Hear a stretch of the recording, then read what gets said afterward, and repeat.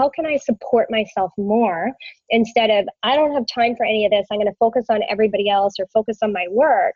But then we end up burning out and paying the price. Namaste and welcome. I'm Bettina Blumenthal, and you're listening to the Soul Compass podcast. I'm here to help you find your inner calm and deepen your self-discovery journey. Take this moment and focus on yourself for your mental health, your ability to find ease in your everyday life, and your emotional well-being. It is so important that you nourish yourself not only physically, but also emotionally and mentally. Here at Soul Compass, you'll learn practical tips from experts who will leave you with a sharper focus and a renewed commitment to yourself.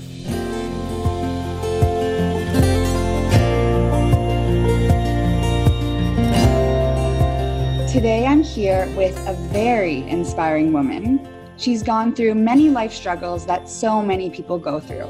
From struggling with her relationship with food, to suffering from postpartum, to the unraveling of a failing marriage. The moment she felt was her biggest failure led her on a path of health and wellness, becoming a registered holistic nutritionist, and so much more. She's appeared on eTalk Canada, Global TV, and CTV. She was named as an expert for national magazines such as Elle, Best Health, Flair, and featured in many other media outlets. Her first book, Empowered by Food, is launching May 2019. I had the absolute pleasure of meeting her in 2018 at Dovetail Women's Summit, where I got to soak up all her wisdom about hormone health. And today, I'm so excited to learn more about her wild self-discovery journey. I'm delighted to welcome the lovely Kira Foy. Kira, thank you so much for joining us today. Thank you so much for having me. I feel so overwhelmed with that amazing description. Thank you. You're so welcome. Well, you're an inspiring soul, and I am really excited to dive a little bit deeper today. So one of my favorite things is learning about transformational experiences, and I'm curious to know a little bit more about yours. So you went from struggling with your weight, suffering from postpartum, and on top of that, going through a divorce. And fast forward, you've now been a holistic nutritionist for 13 years. And in that time, you've opened up 2 weight loss clinics. And it takes so many years to evolve, and you're constantly evolving even today. But can you pinpoint the moment that awareness of transformation started for you? I feel like the universe works in so many different ways. And sometimes you get these like little nudges. And I found myself being nudged quite a bit in this direction for a long time, even prior to having my first daughter, when a lot of this kind of hit the fan. It was a really interesting journey because before I was a nutritionist, before I was a mom, I was always into healthy eating. I was working downtown on Bay Street. I was doing smoothies in, 2000. Like everybody was like, what are you doing? I had my blender. I was making smoothies in the morning after the gym. I really wanted to be quote unquote healthy. But really, it was about being thin. It was about being perfect. It didn't come from a place of self-love. And that's kind of where my journey really began. So when I became pregnant, I kind of gave that up. It was like, wow, this is so freeing. And I know so many women have gone through this. It's like, now I don't have to try to be skinny anymore because people can't look at me funny if I gain weight because I'm pregnant, right? This is awesome. So it's like this license to eat poorly, really.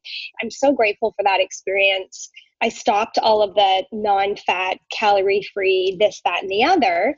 And I started eating, a lot of fast food and garbage and all this kind of stuff, right? So I kind of went from bad to really ugly.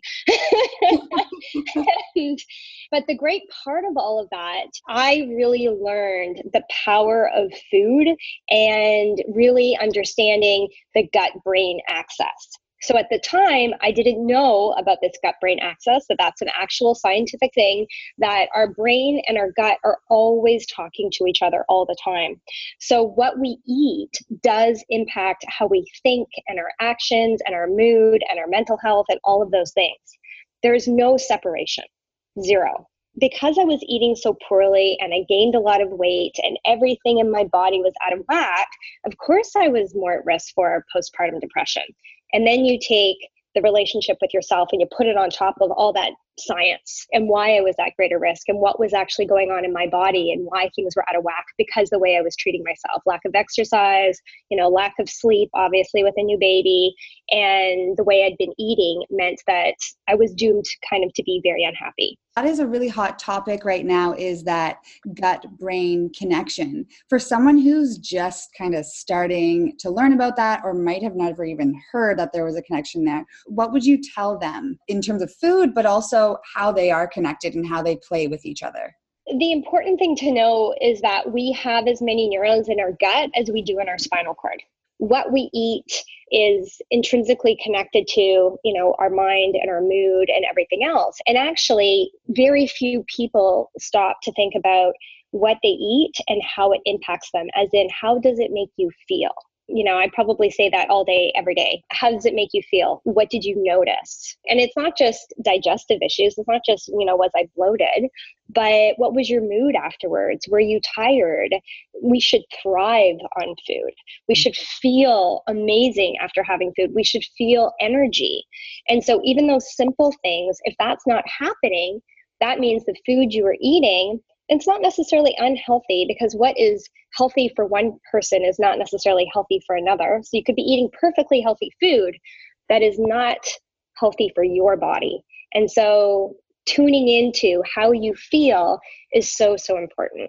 This is why I love nutrition. It goes so much with mindfulness in its own way, because if you're not connected to your body, which so many people are so disconnected to their body. I used to be one of those people, and I can catch myself when I am, and when I'm eating for survival and when I'm eating to nourish my body, it's completely different. And I can see the difference even in myself.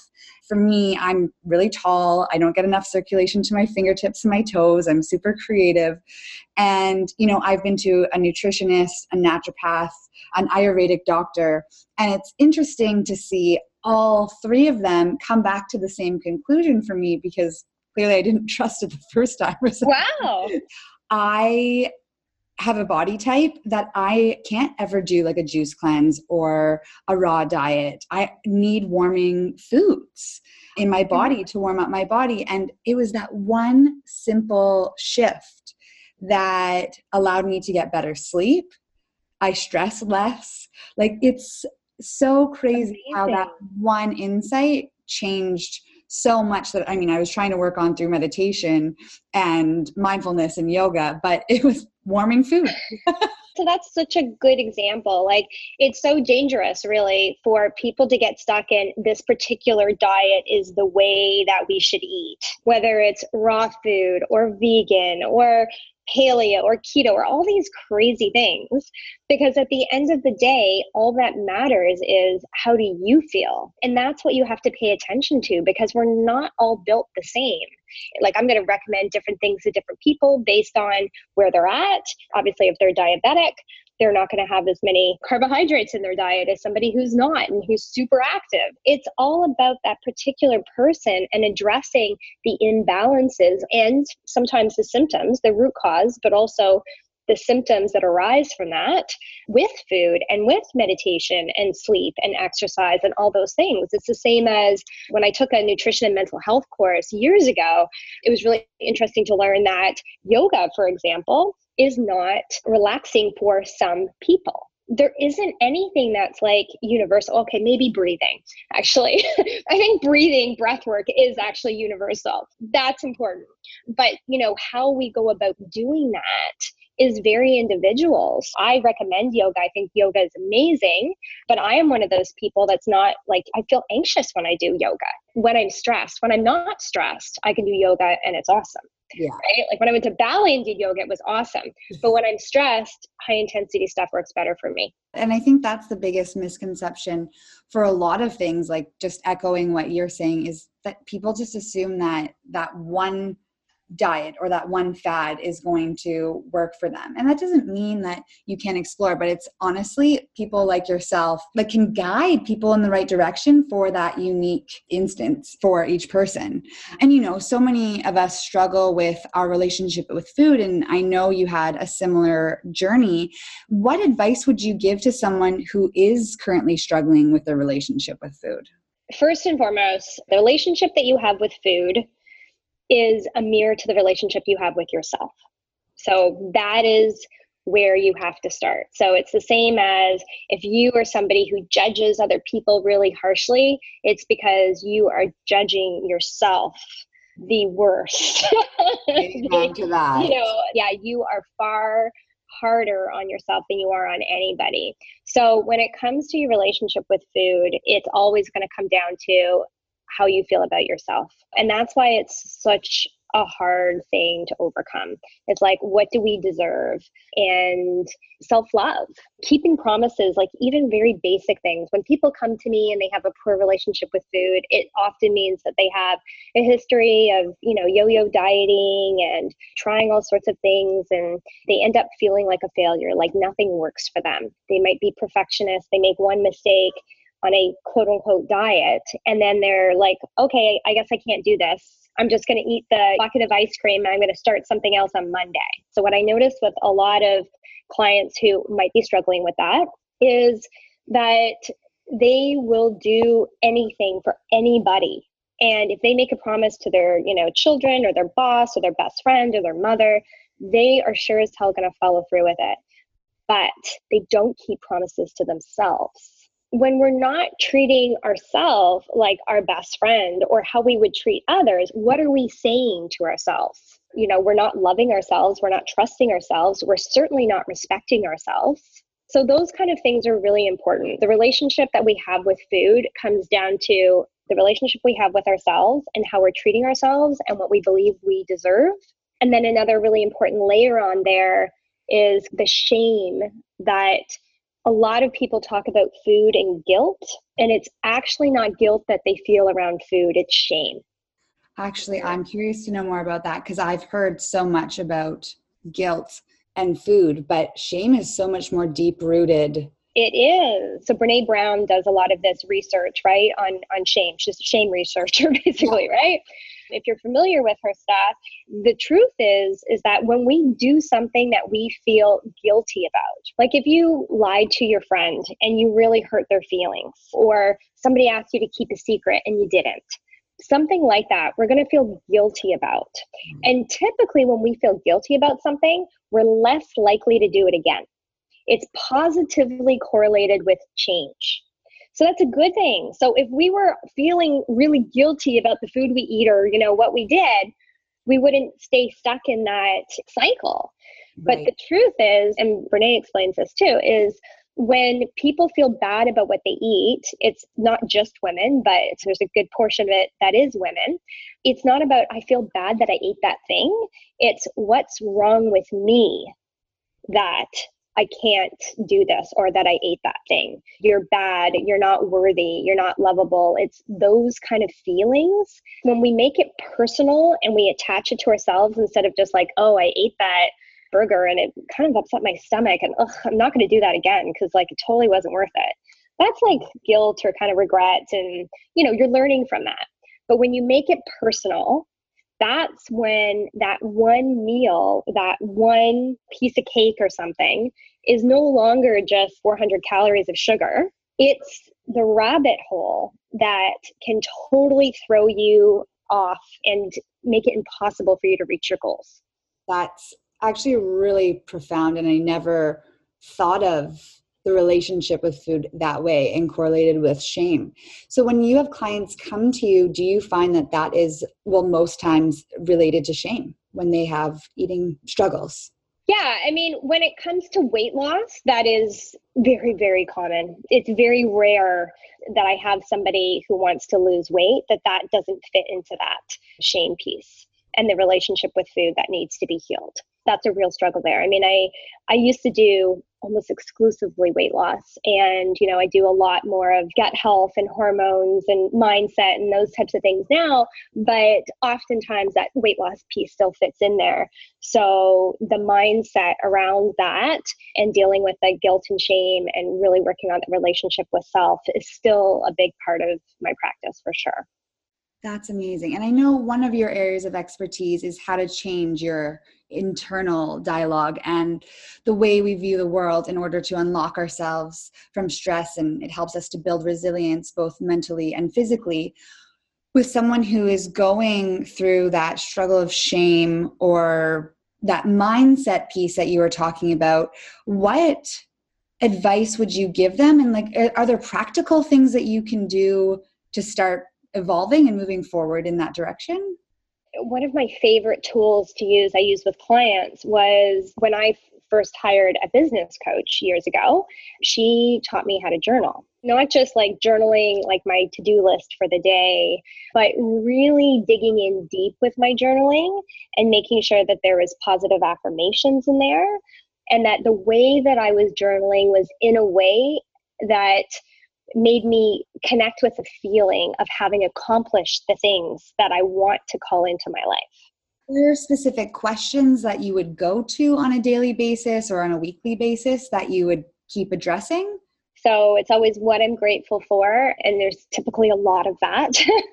And then I will definitely go into anything that is difficult, right? So I tell people anything that's difficult for you, you want to start writing out that it's easy. When it comes to food, instead of writing, I follow my meal plan perfectly today. Give me a break, right? Who follows anything perfectly? I don't.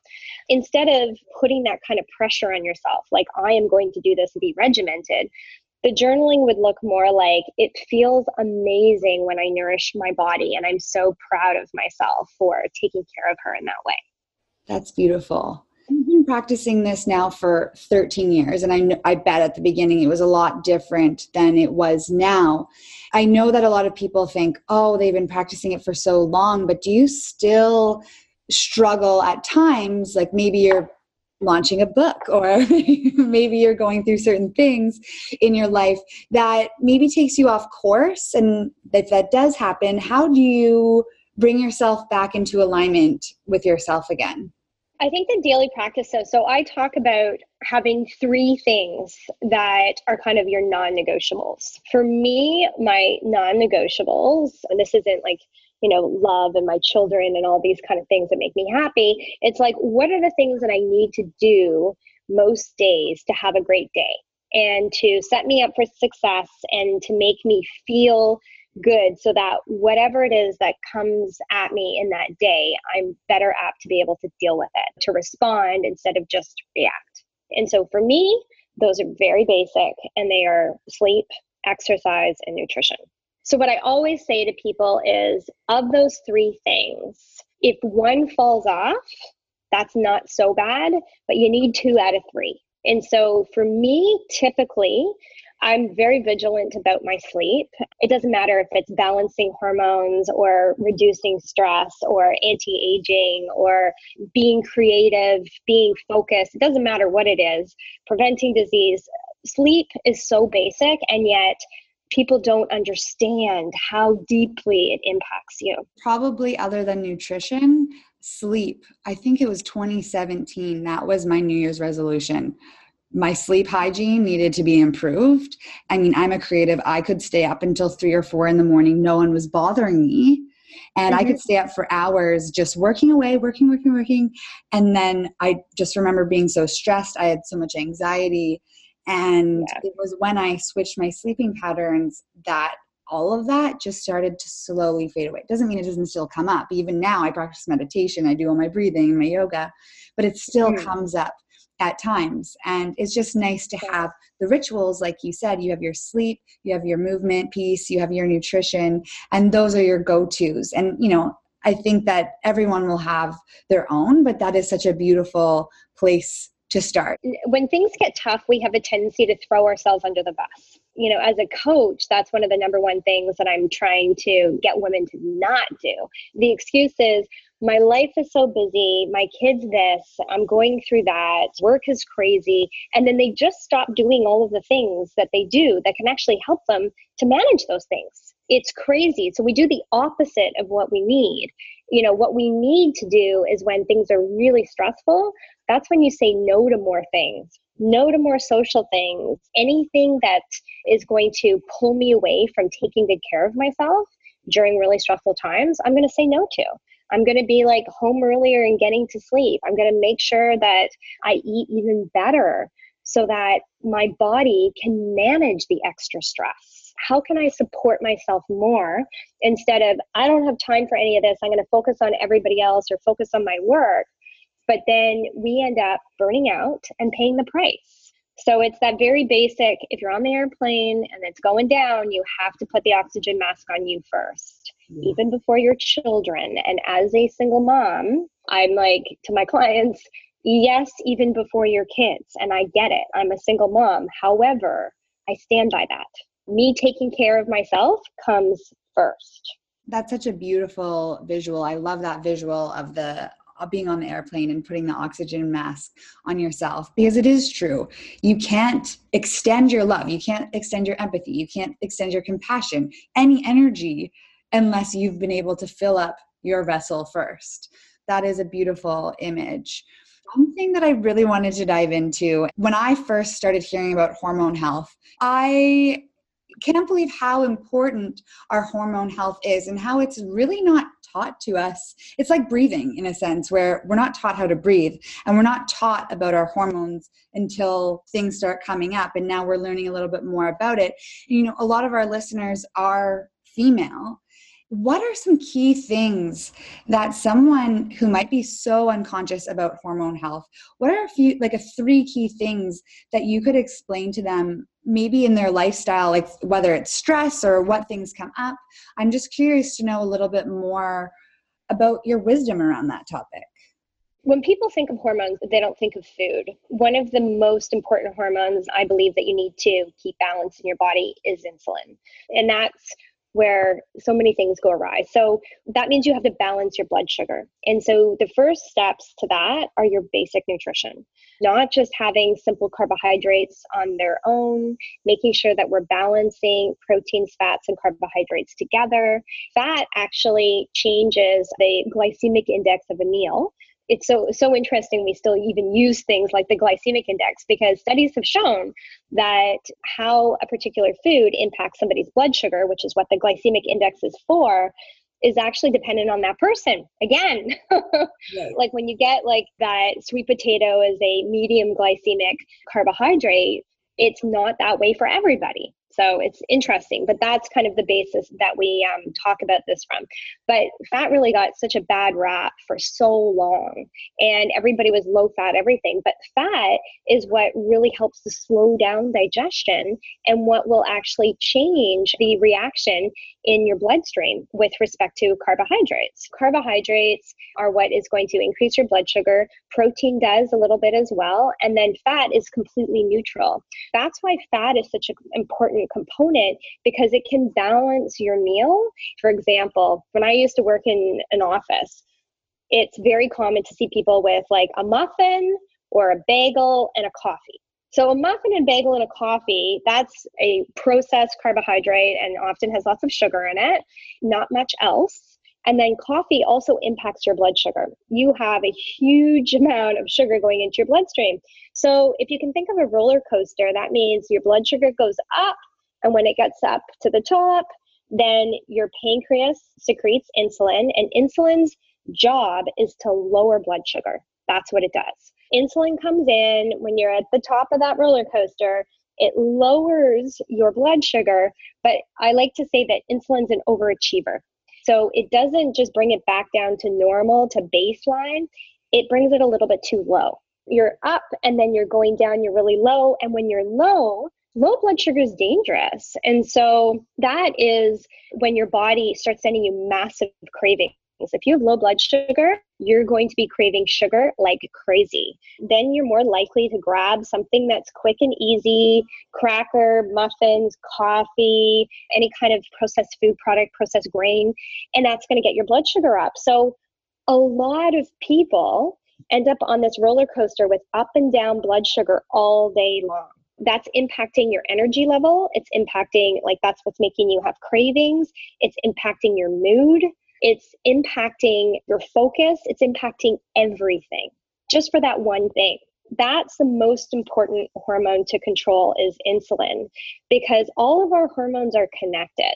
When one goes out of whack, they all end up going out of whack. So for example, if you have low blood sugar, you're super busy all day, you have low blood sugar, but you're kind of ignoring it, that puts stress on your body. Well, cortisol, one of its main jobs, which is our stress hormone, is to manage that. It's going to help you with that blood sugar part. So we don't always want to be relying on that as well, because that, again, is a stress for our body. That one major thing, how you eat and eating in hormonal balance and making sure that you're eating right amounts of proteins, fats, and carbs is the very basic bare minimum to balance your hormones on a whole. I deal with cravings. I know a lot of people deal with cravings. And, it's like you want that one thing that's in your mind. That's what you want. That's going to satisfy everything. How do you guide clients through that process? Because it's so easy to just want to grab what you're craving. What would you suggest that person eat rather than grabbing for whatever maybe unhealthy craving that they had? Blood sugar can be causing that craving. Another thing that can be causing that craving is lack of sleep. Also, stress can cause that too. So another really basic thing to manage your hormones is to get enough sleep. And so when you don't get enough sleep, there's actually a hormone called ghrelin. And ghrelin is kind of like your hunger hormone. When ghrelin's going to be higher, you're not going to be as satisfied from the food you eat. So you're going to tend to want to eat more food when you're tired. So when you balance your blood sugar and you get enough sleep, you're already taking away a lot of the reasons why most people have cravings. And so the answer to your question is that's where I go first, because we want to look at the biology, basically, right? Physiology, and be looking at, okay, how can we prevent the craving first and foremost? Because prevention is always way easier. Once you have low blood sugar, even myself, and clearly I know better, can still succumb to that. So you want to prevent those things from happening first. What I do is I look for patterns with clients. So if you were always coming to me and you're like, oh, I'm always having this craving at 3 or 4 o'clock, the first thing you would want to do is, are you getting enough sleep? Are you balancing your blood sugar? And then you need an afternoon snack. You're obviously having low blood sugar at that time. So you need to plan out a snack that you're going to have before that time when you're usually like hangry. And if you already had that snack and then your blood sugar is balanced, you probably wouldn't have the craving. So that's kind of what you want to do first and foremost. And then if you are just having a craving and it's not about those things, or more so in the evening, you got to ask yourself, what is it that you really need? Is it really the food? Or like, are you sad? Are you tired? Are you lonely? What need are you actually trying to have met with the instant gratification of food?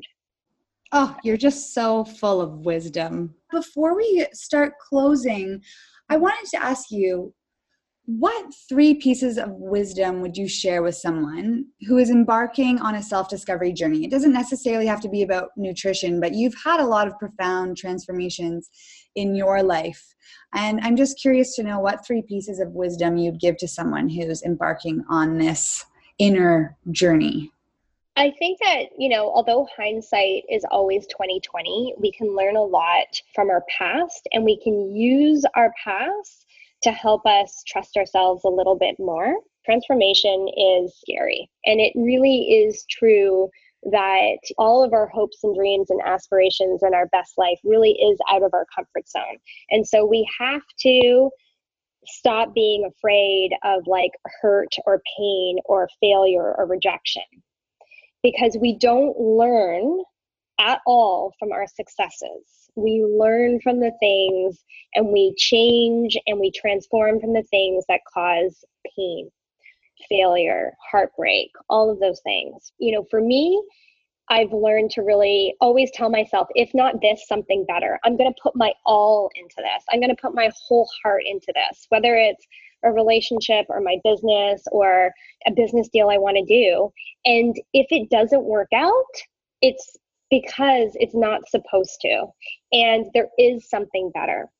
And so when I was talking about hindsight, I think that, at least now I'm 40, that I can look back in my life and realize that all the things, every single thing that I ever thought was tragic, was detrimental, was just I didn't know how I was going to survive or get through, were actually some of the most important and the biggest catalysts for change. And I'm so grateful for every one of them.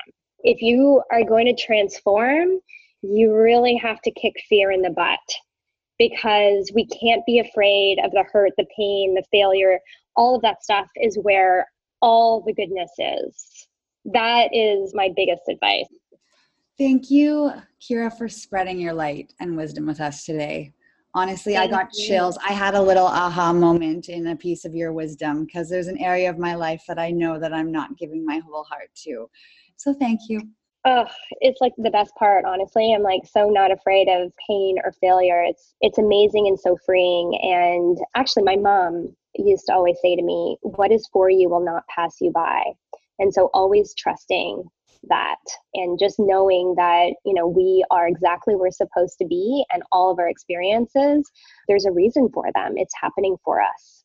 Happening for us. I need to repeat that because it's so true. Yeah. Thank you so much for honestly just being authentically you. You've inspired us all. If people want to connect with you, where can they find you? Yeah, you can connect with me at kirafoy.com, CIARAFOY.com. And I'm also on Facebook and Instagram under Kira Foy Nutrition. And I have a book coming out this spring in May, which is called Empowered by Food: Heal Your Hormones, Balance Stress, and Become Unstoppable. Well, thank you so much again, Kira. Okay, that's it for this week's episode. Remember, to stay inspired in between our episodes, you can head on over to Instagram and follow us at Your Soul Compass and at Wonderful Soul. For free meditations and mindfulness guides, you can head over to wonderfulsoul.com. And please don't forget to hit subscribe in your podcast player so you never miss an episode. And please, please, please, if this content delighted you, leave us a note telling us on iTunes. I read every one of these personally, and your feedback really helps me grow the show and produce the type of content you find valuable. Thank you, you beautiful soul, for dedicating time to your self-discovery journey.